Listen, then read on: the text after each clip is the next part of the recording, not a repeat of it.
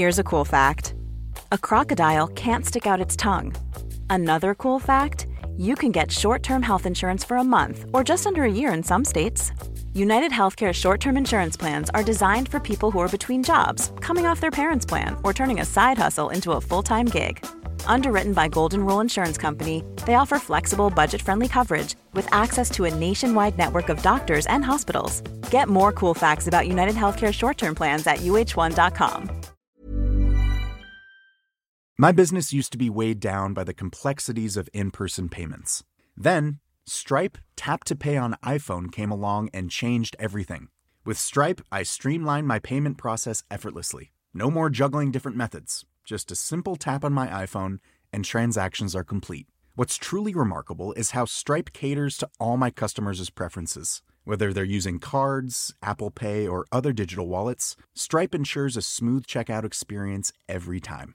Setting up Stripe was a breeze, taking just minutes to get up and running. From local markets to global retailers, Stripe helped me expand my reach and grow my business with ease. To learn how Tap to Pay on iPhone and Stripe can help grow your revenue and reach, visit stripe.com/tapiphone. Welcome to DTNS Experiment Week. All this week, DTNS is on summer vacation, but in its place is Experiment Week, where our producers and contributors are trying out new show ideas and releasing them right here on the DTNS feed. Enjoy.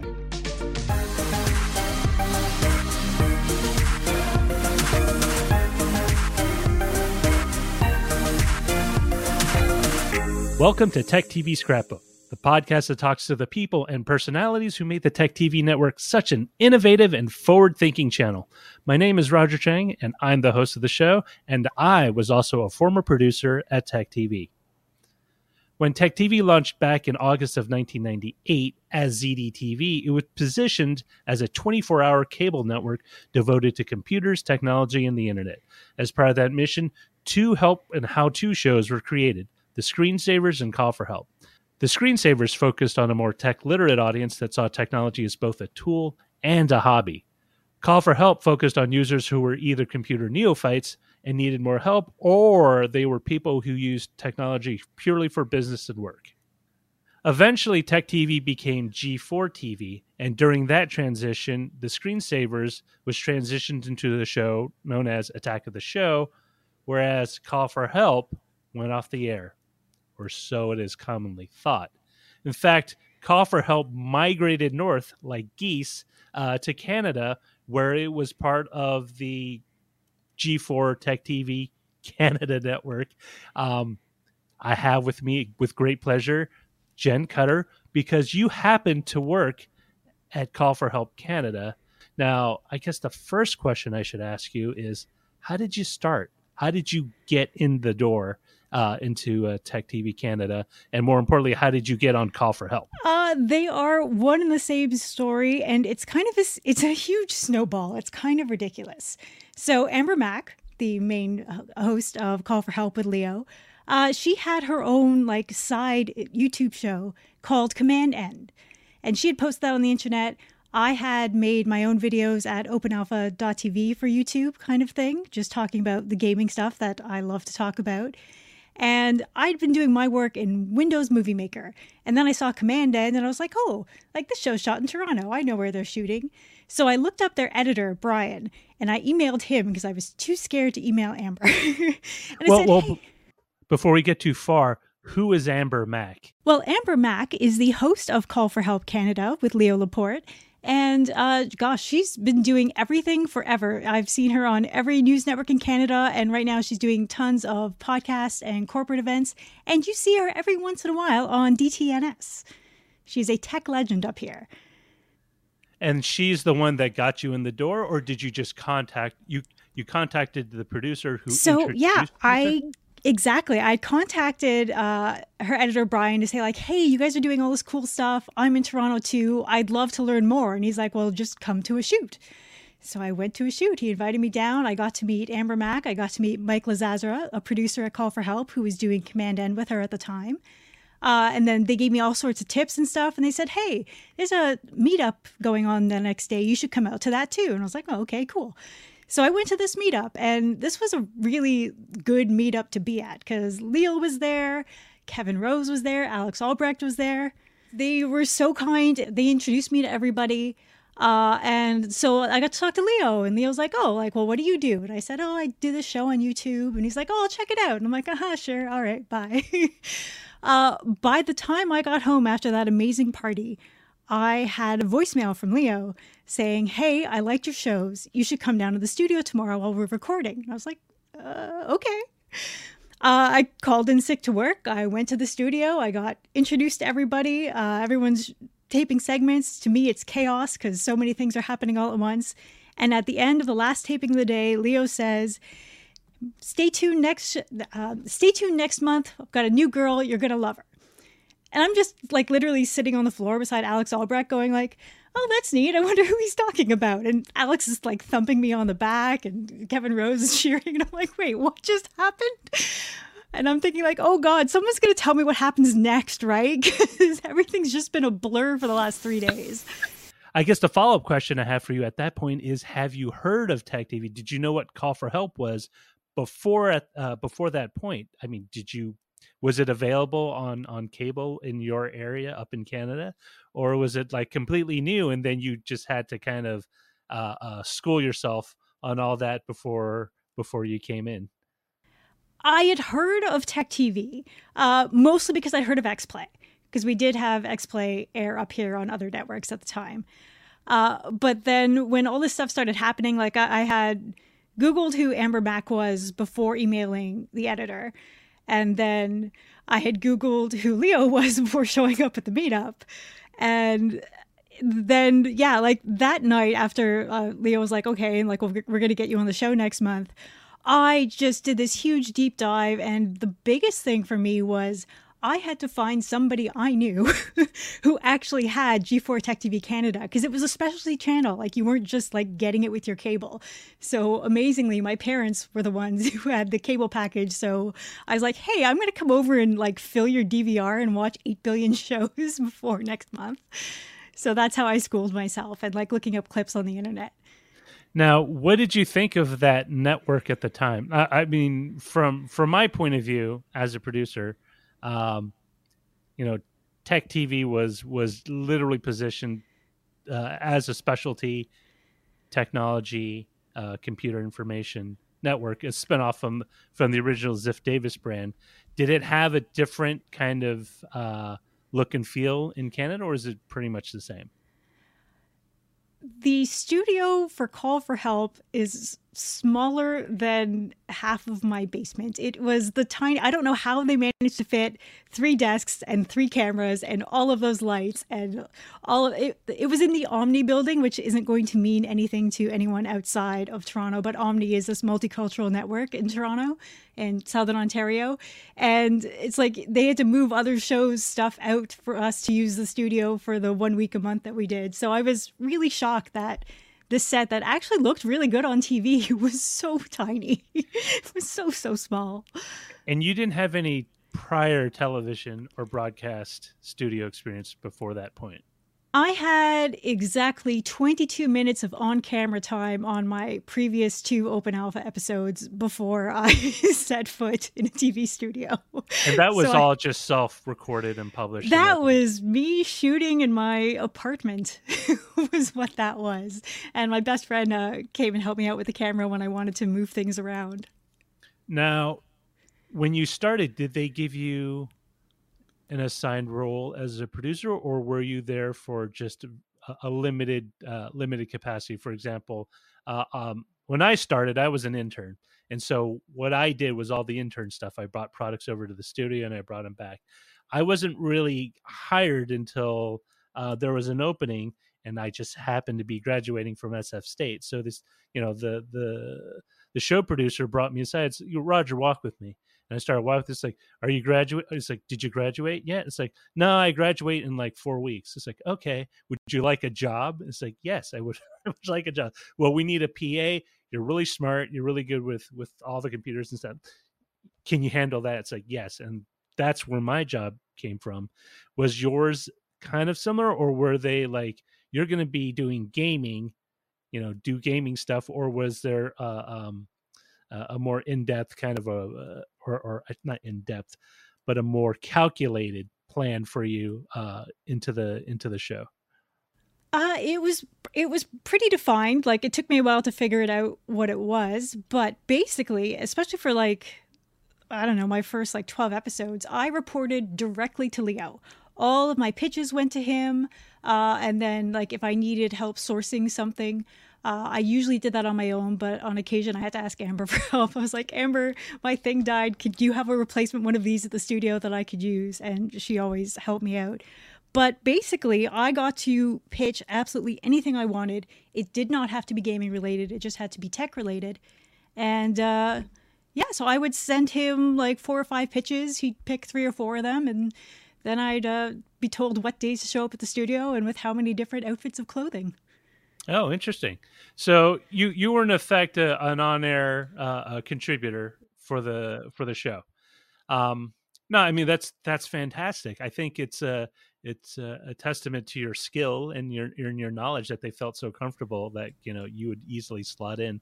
I'm sure somebody thought Leo was crazy for bringing on this literally random girl who, like, now I've done tons of print work at this point. Like, I've written for gaming magazines since I was a teenager, and at this point I'm in my early 20s. I've done several E3s and all that stuff. But TV, like, nobody ever looked at me and said, you know what, that girl needs to be on camera. I mean, it's such an unusual experience, and I'll interject my life story in here just as a comparison and contrast. I come from a broadcasting background along with Sarah Lane. We actually graduated together from the same school. In fact, much of the studio crew and a lot of the producers at ZDTV, when it was originally ZDTV, also came from the same school. And so it was a very weird experience to go from a classroom. It's like, hey, my job also has the same people in it. And, as a PA, a production assistant, when I started working, my role specifically was to ensure that the set machines were working, that all the stuff needed for that day's shoot was there, whether it was a gadget, a product, or, basically bookmarking the URLs, web pages, making sure they were all preloaded, pre-cached. So they, when Leo or one of the other hosts clicked on a link, and I will make a side note here, I actually had to do both Screensavers and Call for Help. So I was involved with both shows from the very beginning. I had to make sure all that was set. It was also my job to make sure that the set stayed, workable. That means all the set computers, the lighting, if there's any issues, I would, if it was lighting, I would let the studio crew know. It's like, hey, I need a new bulb for this set. But that was my job. And I also doubled as a gopher. So if someone needed something, I would either drive out and get it, or I would run out on foot and grab it at the local Safeways. So, I mean, it's a very interesting dichotomy between your experience and mine. I worked with 2 producers on Screensavers and 2 producers on Call for Help. And I also worked with Leo, who was managing editor at the time. So all the questions, anything to do with any of the content on the shows passed through Leo, because he had the final say on whether it made it on air. With Screensavers, some of that workload was split between him and Kate Patello, who's the original co-host for the Screensavers. But for Call for Help, Leo was solo, and so he, run it by him. And this is very interesting. We would give him the questions that we wanted to use for the week the Friday before, and he would go over on the weekends. He would just go over them, and on his commutes, he would use a little dictaphone, and he would just record his answers. And that was one of my jobs, was to transcribe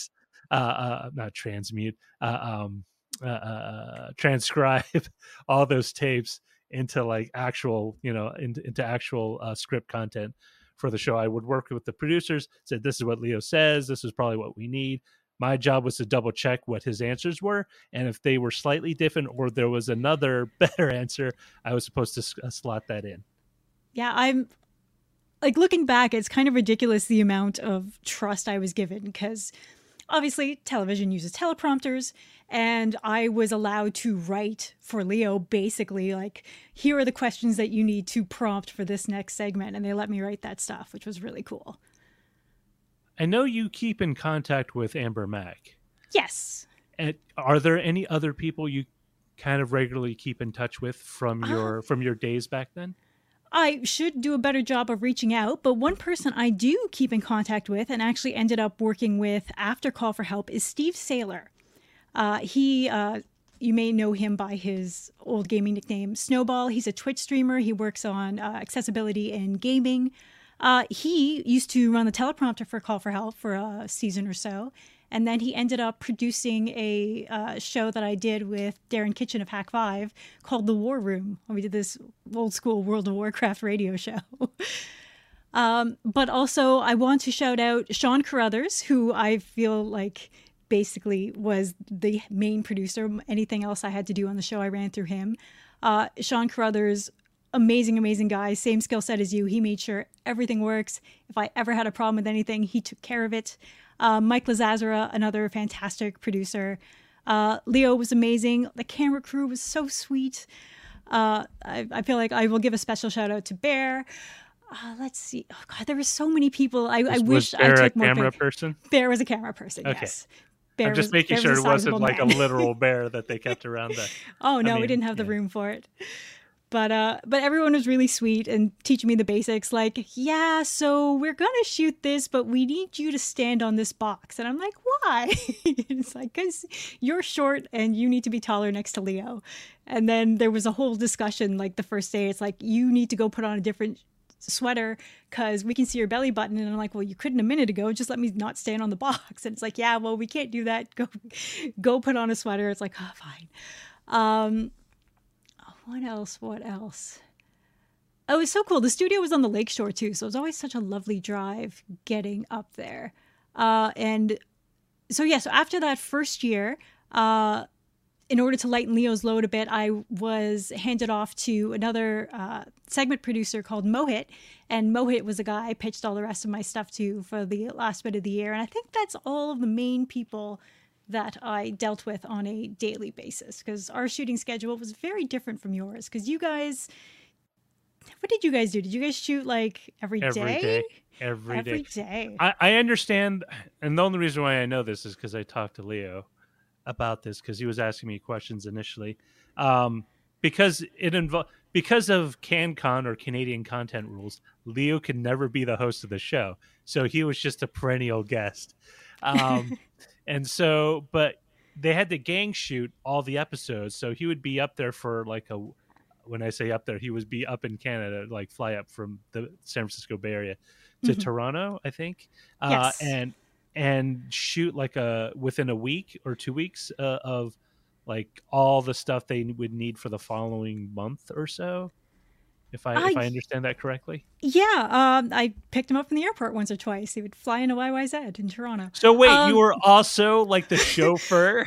Well, I lived like literally next to the airport. So technically I had volunteered. I was like, okay, if you ever need a ride from the airport, I'm like literally down next the to street. Airport? I hope you got a discount on your rent.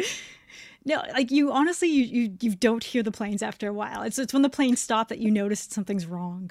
It's too quiet. So there was always 1 week a month where Leo would fly up and we would shoot 3 to 4 episodes a day, which is why I was told to bring multiple sets of clothes so that if I shot like first show in the morning and the first show after lunch, I could, change my shirt and pants and stuff. Did you actively go out? It's like, all right, I got to buy TV friendly clothes and then just have like part of your wardrobe TV only. Well, to start, Leo was very adamant that I only wear stuff I like wore at home. And I was not like, don't try to be pretty was the unspoken thing. I was just like, yeah, no, like wear your hoodies, wear your hockey jerseys, like just be you. And I was like, okay, awesome. And then we did like one press event in the States and he's like, maybe bring a girl's shirt. I'm like, okay, I can do that too. I mean, no, that's great. At least on Screensavers, there was definitely a desire to make it feel very casual, to make it feel like, the set was designed to look like someone's basement. this is where you hang out. This is where you work in your technology. And I know with Call for Help, they were trying to make it feel more like a home office. So a lot of the colors, if you look at Leo's wardrobe, tended to be more business casual, right? So you had soft, warmer color. It was it was a very, very, conscious effort. And I'm glad to hear that, like when they moved it to Canada, they weren't so hung up on you looking or dressing in a very specific way. Yeah, I had so much freedom. It's like I'm looking back and at the jobs I've had since, it's like, wow, I really got lucky with my first camera experience. Was there one or maybe a handful of episodes that stand out in your mind the most? Like when you think of your time there, it's the thing that pops in your head immediately? Let's see. Well, like the Step Mania episode where I was showing people you could play DDR on your PC or laptop. That show was fun and chaotic because, like I had everything tech that could have gone wrong went wrong. And I had Amber and Sean Carruthers helping me out with like parts to put this together. And I like nearly had to solder part of my pad because it did not like being shoved in my car and then dragged around the studio for a while to get that working. So it was a lot of like fly by the seat of your pants stuff. But I really loved watching everybody else work. I learned so much from seeing how calm they were. And Call for Help, I don't know if this was the same for you guys down there, but we were live to tape. Oh, yeah, always. Well, the thing is, we were live. Live. We didn't even have a 10-second delay when we first started out. So we were always paranoid. We would get the one live caller who would like be really nice when we call screen, and that was one of my jobs as an intern, was a call screener. And we were just, especially Leo, because he did a radio show for the longest time, even before doing TechTV and the site. Before it, he was just like, we need a 10-second delay because one of these days we're going to get a call who's really nice, and then they're just going to start yelling profanities, out of left field, and it's just going to be like a total, WTF. Thankfully, never had that, but yeah, we were always live. Yeah, for us, I remember being warned, like, as I'm about to step into the studio, producer grabs my shoulders, like, okay, so listen, the callers can hear everything that happens in the studio because they're just on hold all day. So, like, don't say anything you wouldn't want a caller to hear. I'm like, I'm not going to say anything anyway, so we're good. I'm just going to sit here and watch. What do you think you got most out of the experience? Was there a skill set? Were there people that you networked? Was it a combination of both? Was there anything that you feel that I have become a different but a better person because of this experience? Hey, it's Ryan Reynolds, and I'm here with Keith, co-star of my upcoming film, If, only in theaters May 17th. Do you want to tell people the big news? All right, I'll do it. Sign up now and you'll get unlimited for $15 a month and 6 months of Paramount Plus Essential Plan on us. MintMobile.com/switch. Upfront payment of $45 equivalent to $15 per month. Unlimited over 40 gigabytes per month. Face lower speeds. Videos at 480p. Active Mint customers by 531.24 get 6 months of Paramount Plus Essential Plan. Auto renews after 6 months. Offer ends May 31st, 2024. Separate Paramount Plus registration required. Terms and conditions apply if rated PG. The Claude 3 model family from Anthropic is your one-stop shop for enterprise AI. With models at every point on the price-performance curve, you no longer have to make trade-offs between intelligence, speed, and cost. Claude 3 Opus sets new industry benchmarks for intelligence. Sonnet strikes the perfect balance between skills and speed. And Haiku is the fastest and lowest cost model on the market, perfectly designed for high-volume, high-speed use cases. Join the thousands of enterprises who trust Anthropic to keep them at the frontier. Visit anthropic.com/Claude today. My business used to be weighed down by the complexities of in-person payments. Then, Stripe Tap to Pay on iPhone came along and changed everything.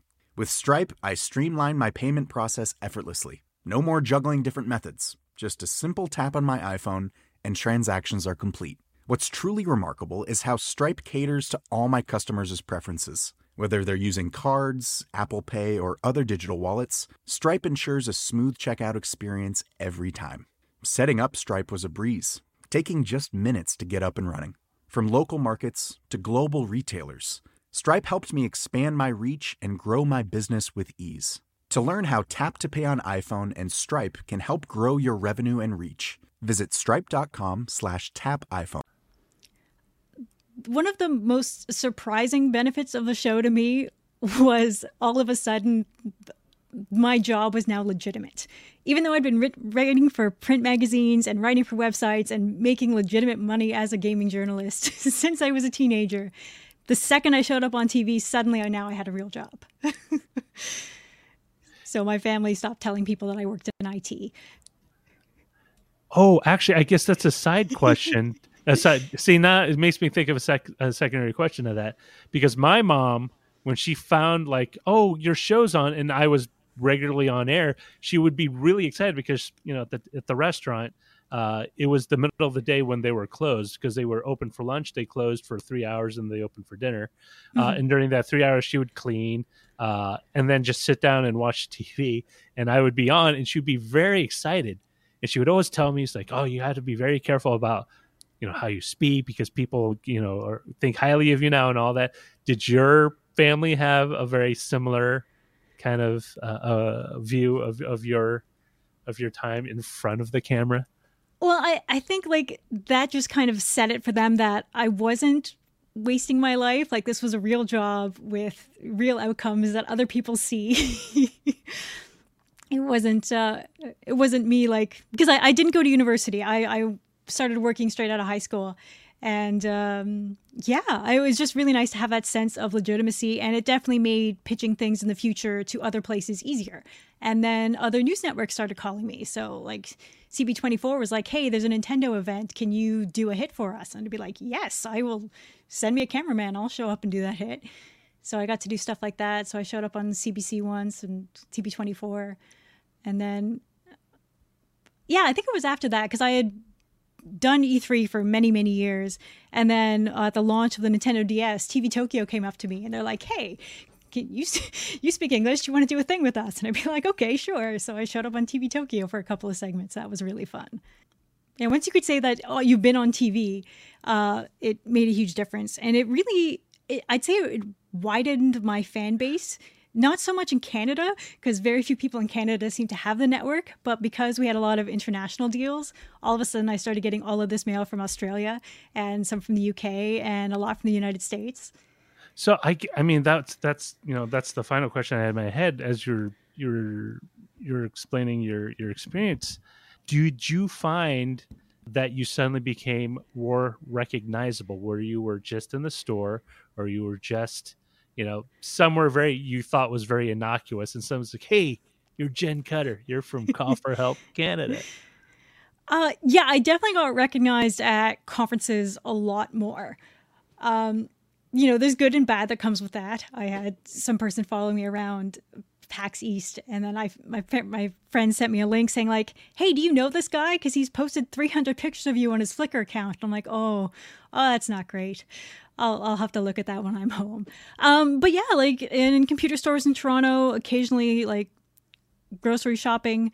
And then like at least once a year for 5 years, somebody would see me and go like, oh, Amber. And I'm like, oh, so close. Like I knew that like they could recognize me from the show, and then they reached for the first female name that they associated with that show. And so they'd call me Amber.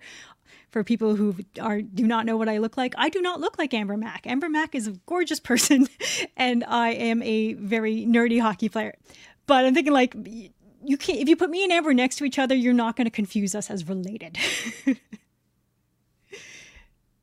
They were always very apologetic about it. Like, oh no, yeah, Jenn, can you say hi to Amber for me? It's like, yes, I will say hi to Amber for you. Don't worry about it. I guess to close, if you had to do it all over again, would you have done anything differently knowing what you do know now? Or do you think like overall the experience was beneficial for the way it played out in the way you experienced things? Oh, for what I know now, I would absolutely have asked way more questions. I would have asked for like more responsibility. I would have tried to pitch some different form segments. I'd love to have like done a segment with Sean or with Mike just to get like more faces in front of the camera. But like I had an absolutely wonderful time. I'm so glad that it happened. I'm just really grateful for the whole experience.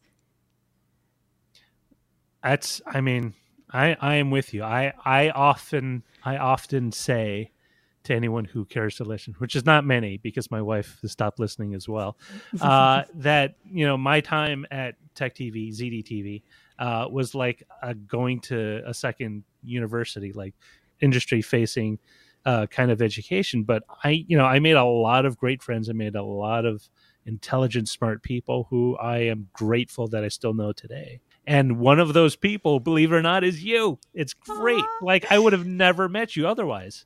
It was so great. Like, one of the huge benefits of going to E3, aside from going to E3, was because I had a G4 Tech TV Canada press pass, they would let me into like the G4 staging area where they had all of the stuff for X-Play and Attack of the Show. So I'd get to go meet all the people there and hang out and made so many friends there. I was Olivia Munn's stand-in for a couple of segments when her stand-in was not feeling well. And I was like, I can stand there and do that, sure.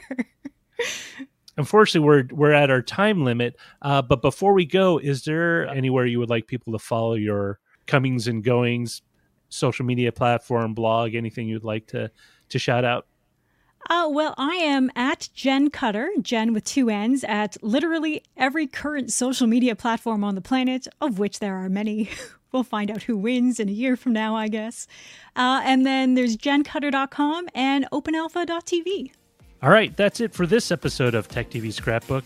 And if you'd like to hear more stories from behind the scenes of ZDTV Tech TV from the people who work there, email me at feedback@dailytechnewsshow.com. If there's enough interest, I will continue the series with other producers, on-air talent, and crew that made ZDTV Tech TV possible.